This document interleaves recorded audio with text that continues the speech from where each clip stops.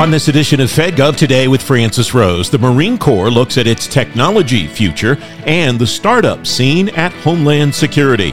It's Thursday, June 15th, 2023. Welcome to FedGov Today with Francis Rose. The Chief Information Officer at the Defense Department's bringing his team to FedGov Today TV. John Sherman and 6 of his colleagues, including the Director of DISA, Lieutenant General Robert Skinner, are on this Sunday's FedGov Today TV show. You can watch it Sunday morning at 10:30 on ABC 7 in Washington, and you can always find the TV show on demand at fedgovtoday.com and the FedGov Today YouTube channel. The nominee to become the next Commandant of the Marine Corps says technology is integral to preparing his service for the future fight. The Senate Armed Services Committee questioned General Eric Smith, the current Assistant Commandant of the Marine Corps, at his confirmation hearing Tuesday. In this highlight of that hearing, the chairman of the committee, Senator Jack Reed of Rhode Island, asks General Smith about the Marine Corps' tech posture. We understand that the Marine Corps Warfighting Laboratory is currently conducting experimentation on new technologies and future capabilities. If confirmed, how would you sharpen the Marine Corps' focus on this critical capability?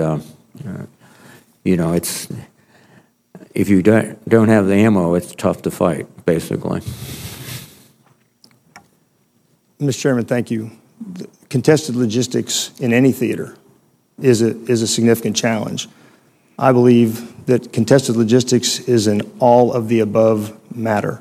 What I mean by that, sir, is you have to conduct pre-staging of certain resources. And fortunately, we have a lot of allies and friends around the regions of the world who will allow us to do so. We have to be very innovative, as our warfighting lab is doing, so that we have unmanned systems to deliver those supplies that we so critically need. And also, we have to do some very creative work to do additive manufacturing and 3D printing forward. If confirmed, I'm committed to continuing that effort, because I do see one day we will be printing forward. In forward operating basis, we'll be printing major end items, aircraft engines, propellers. We'll be doing that forward as opposed to straining the lines that come from the United States through contested logistics areas. I think your vision's accurate. That implies that we have to have intellectual property rights and many other things, which we will work on while you continue to develop your approach. The other aspect of this is this would be a joint effort. So what type of complementary approaches are you taking with other services, the Navy, Army, Air Force, Space Force? Mr. Chairman, the logistics piece is in fact a joint fight. So as a current Vice Service Chief, we worked very hard through the Joint Requirements Oversight Council underneath the leadership of the Vice Chairman of the Joint Chiefs Staff, Admiral Grady, to ensure that everything we do is complementary to each other. For example, sir, when the Navy Logistics Command needs to move assets for the Marine Corps throughout the Pacific, it's incumbent upon us to ensure that what we need is exactly what we need. We know that what we call the Cuban square, the size, the weight, that we reduce that, and we've been on a significant effort to reduce our fighting weight, which, quite honestly, over 15 years of fighting in Iraq and Afghanistan had grown substantially. One of the first things to logistics is need less where you can. Thank you. One of your prime responsibilities is training and organizing the Corps in order to operate in multiple combatant areas. If confirmed, how would you ensure your efforts are such that the Marines can, in fact, operate from CENTCOM to INDOPACOM to NORTHCOM, et cetera? Chairman, if confirmed, I will continue to work with our Training and Education Command, and if confirmed, would direct them to ensure that our moniker of "in every climb and place" remains. We do that now in the high north with Norway. We train there repeatedly. We still train in the desert at 29 Palms, and we are clearly operating across the spectrum in the Pacific, and we're operating in the European theater, as we recently did with Task Force 61-2 in support of those operations after the reprehensible attacks of Russia into Ukraine. Thank you. And then one additional responsibility is to manage the talent you have, and you have impressive talent. Your assessment at this point of the challenge that you faces in terms of retention, recruitment, and basically just the morale and esprit de corps.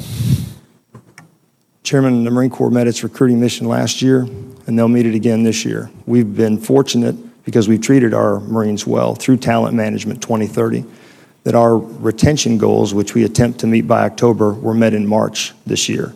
So Marines will vote with their feet, and they're choosing to stay. When we keep more, and what we're talking about, Chairman, is keeping them from between the 5 and the 10-year marks, not every Lance Corporal becoming a Master Gunnery Sergeant. We're talking 5 to 10 years, which is where our gap historically is. Because we're able to keep them, keep that experience and that talent, it's hugely beneficial to the service. And I think the reason the Marine Corps has met its recruiting objectives is we haven't changed. We haven't lowered our standards, and we won't. We're here to do warfighting and lethality, and we will not change our standards because the combat that comes tomorrow demands those high standards.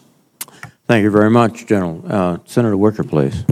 Well, thank you very, very much, and I appreciate that statement. I think it's very important for us to understand why the Marine Corps members are voting with their feet, as you say, and what lessons we might be able to learn to apply service-wide.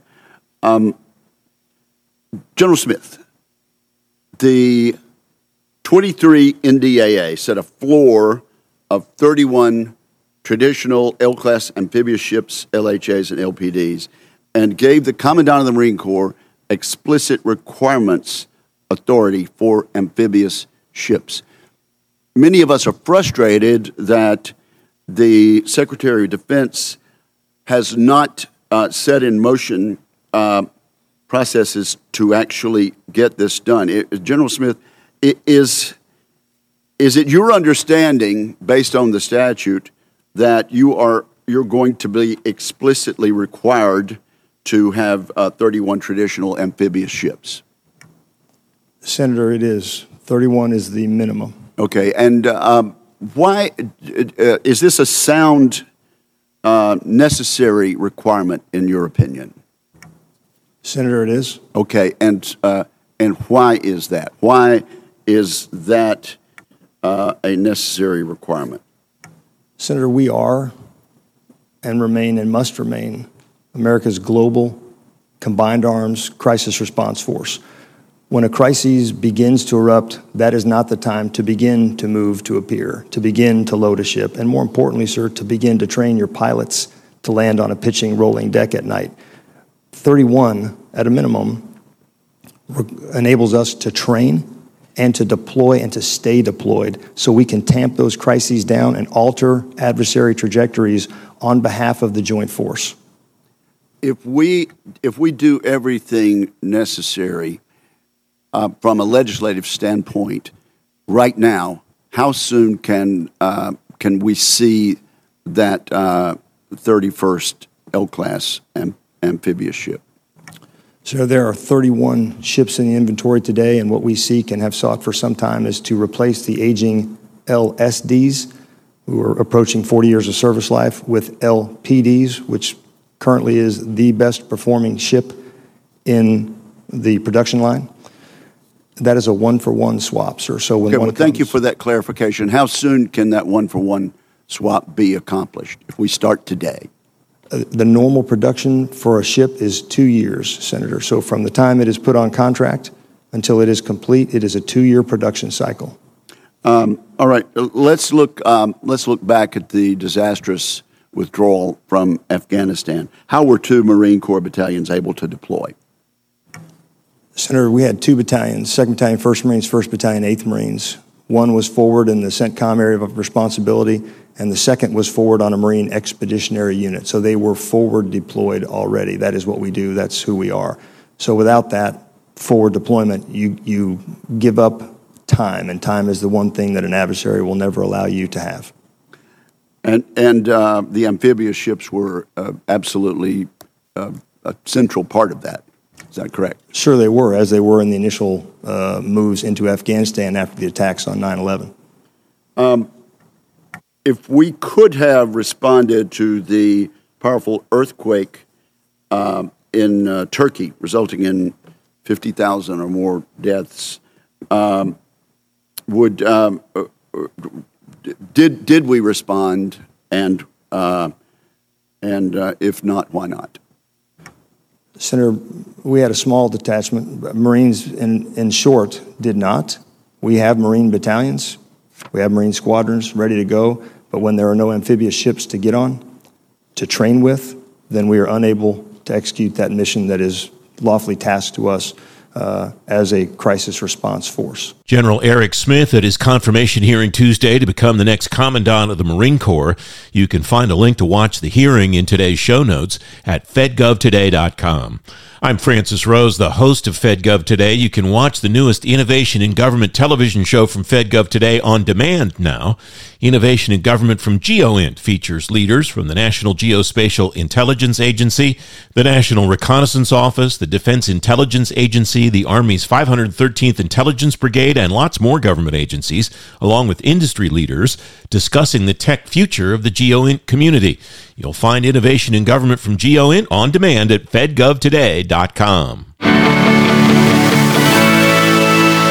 The Department of Homeland Security and its components are looking at 32 startup companies and the technology they can deliver in critical areas. Those companies demonstrated what they can do at the Silicon Valley Innovation Program Demo Week. Melissa O is Managing Director of the Silicon Valley Innovation Program at DHS Science and Technology Directorate. Melissa, welcome. It's great to talk to you. Thanks very much for coming on. What did you learn at this demo week? What did you take away from it? And how are you pushing it forward? Welcome.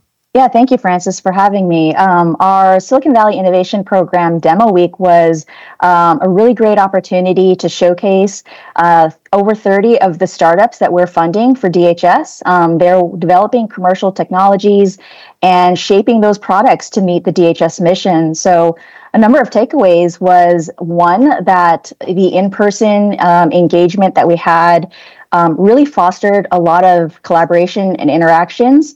A number of our startups told us that they got to meet a number of different government agencies and DHS operational components that were interested in their technologies beyond the components that they were already working with. And they also learned about each other. And there's definitely a lot of collaboration amongst the startups that's yielded a lot of fruitful benefit. Some of them are actually going to do some co-proposals together and do some exciting things. Broadening the connections that some of these companies have with particular components. How do you like to see the components kind of bridge those gaps to communicate with each other to say, we have this technology, it might be useful to somebody else? That strikes me as something that's important but difficult in an organization like DHS. Yeah, that's a great point. Definitely, we even had a panel of DHS components that were talking about what keeps them up at night. And you could just tell that each of them were sharing with each other some of the same common pain points that they had. And so, this event gave not just the opportunity for them to meet each other, but also to hear about their challenges, their common challenges, and gave us within SVIP, as well as the broader innovation community, a chance to hear what some of those common pain points were so that they could be thinking about new innovations that could address those shared needs, those shared gaps and requirements across the DHS component space. You talked about how you got feedback that the in-person engagement really fostered collaboration at this event, Melissa. How do you maintain that, or how should the companies or how should the components maintain that moving forward so that it's not just, oh, this is great, it happened one day or it happened a couple of days, and then it becomes stagnant until the next time there's a couple of days where everybody's together? Yeah, no, that's a really good point. In this hybrid remote environment that we're still kind of operating in, it's really important to establish and build those connections and relationships. A lot of that is really just person by person and using SVIP as a conduit for establishing those connections. I already have one of my component partners that asked, hey, can we talk to this startup because, we heard about some really interesting technology that can help us on the border. And I'm like, absolutely, let me know how I can help. Love to foster that conversation. So a lot of it is just through those personal interactions. I read that the technologies that were present here, areas like computer vision, cybersecurity, data analytics, digital credentials, health tech, language translation, and sensors, that's a pretty broad scope. How do you help the components and how do you help the companies demonstrate what they have and find the right eyeballs within the agency so they get in front of the right people to show what they can do? Yeah, we group the companies based on those areas because we know that the components have different use cases for their different mission areas, and so we ask the companies when they get up on stage, take 5 minutes to talk about the use case that you're working on, and then also talk about the underlying technology so that other components can get a sense as to how that technology can apply to their use case. And then we also had an expo area where each of the companies could have those individual conversations with components and other agencies to talk about, hey, how can your sensor technology, how can your computer vision technology help my problem over here? How do the companies learn about the needs of the agency or the components to be able to develop those use cases to then show in their demonstrations, Melissa? Yeah, so obviously the event that we had was an opportunity to have our components share what their pain points are, what their challenges are through the sort of the hallway conversations that occurred. There's a lot of that, and then also just formally through our program, through the Silicon Valley Innovation Program, we cultivate those relationships with our operational partners and share out what those needs and those use cases are. A lot of what I do is to have those conversations across the components and try and even pair up where there may be common needs with CBP and USCIS that they have. We actually have a new topic on the street that we just announced where it is a combination of CBP, USCIS, and DHS privacy that have this common need for privacy enhancing technologies. So that's the way we get the word out. How do you see the relationship between Silicon Valley and the private sector more broadly and the department separate from this event, but kind of on a macro level? Is the trajectory going the way that you and your colleagues at S&T would like it to in order to find these kinds of technologies and get them in the hands of people in DHS that need them?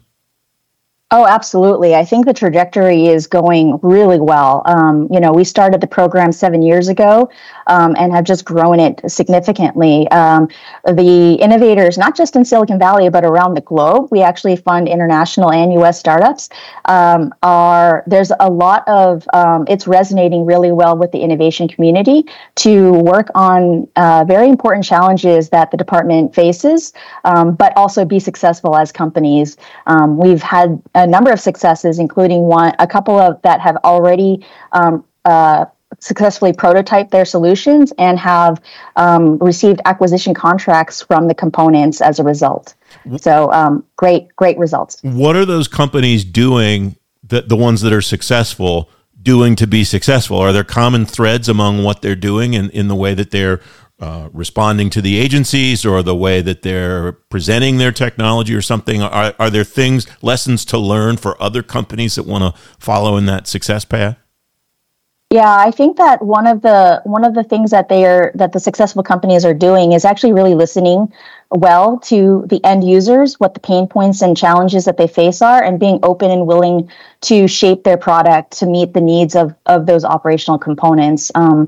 We have found that when the companies are open to collaborating, and I know it sounds very simple, but there is a personality a connection there that if they're really willing to work together with our operations, they see great results. As far as listening to the end users, how close to the actual end user, to the person on the border, you referenced one of the border technologies earlier, and so on, are the companies able to get to really be able to listen to the end user, and how what are you trying to do to maybe break down those barriers to get those people connected face to face? Yeah, I think it's critical that they're talking to the actual people who will use the technology. And the way we do that is actually work with internal champions within the components. For example, CBP has a great innovation team that has been a great partner. They are our champion. They help connect our companies with the actual end users, an organization within, or a certain group or a sector that might be more open and willing to test out the technology. And touching the end user is critical. And what do those end users tell the companies maybe that surprises them or surprises you or whatever? Because I imagine that everybody learns from the person who actually has his or her hands on the problem, wherever it may be. Yeah, a lot of times the companies have a view of how a technology would be used in the field, and they may not understand or realize the extent to which the technology will get beaten up. For example, our canine wearable technology, we had an early company that said, this harness is not, this collar won't get damaged, and lo and behold, the dog chewed through it. And so there's a lot of things that they don't realize can happen in the field that learning that opens their eyes, helps them realize how they need to adapt and shape their product and harden the solution. What happens next for you? It sounds like the trajectory for the companies and for the components is pretty clear about how they kind of match up and move forward. But what do you do next, either to replicate this, scale it, move it in a different direction? What does that look like, Melissa? Yeah, no, I continue to work with our operational components to identify different use cases and problems. In terms of scaling it, how we've developed the program is kind of my IP that I open source.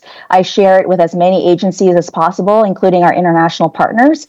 I was actually just in Singapore helping them launch their comparable program in their home Ministry of Home Affairs. So I just really want to see a lot of agencies, a lot of the governments that have common missions do what we're doing and reaching the innovation community. Do you have a way to share what you learn through events like this and through the ongoing interaction with these companies with other agencies in the United States government so that they can take advantage of some of these things that you discover? Yeah, for sure. We actually put all of the videos from the demonstrations on our YouTube channel, on the S&T YouTube channel, as well as the S&T SVIP website. So we absolutely want to share the companies we're working with and the great products they're building.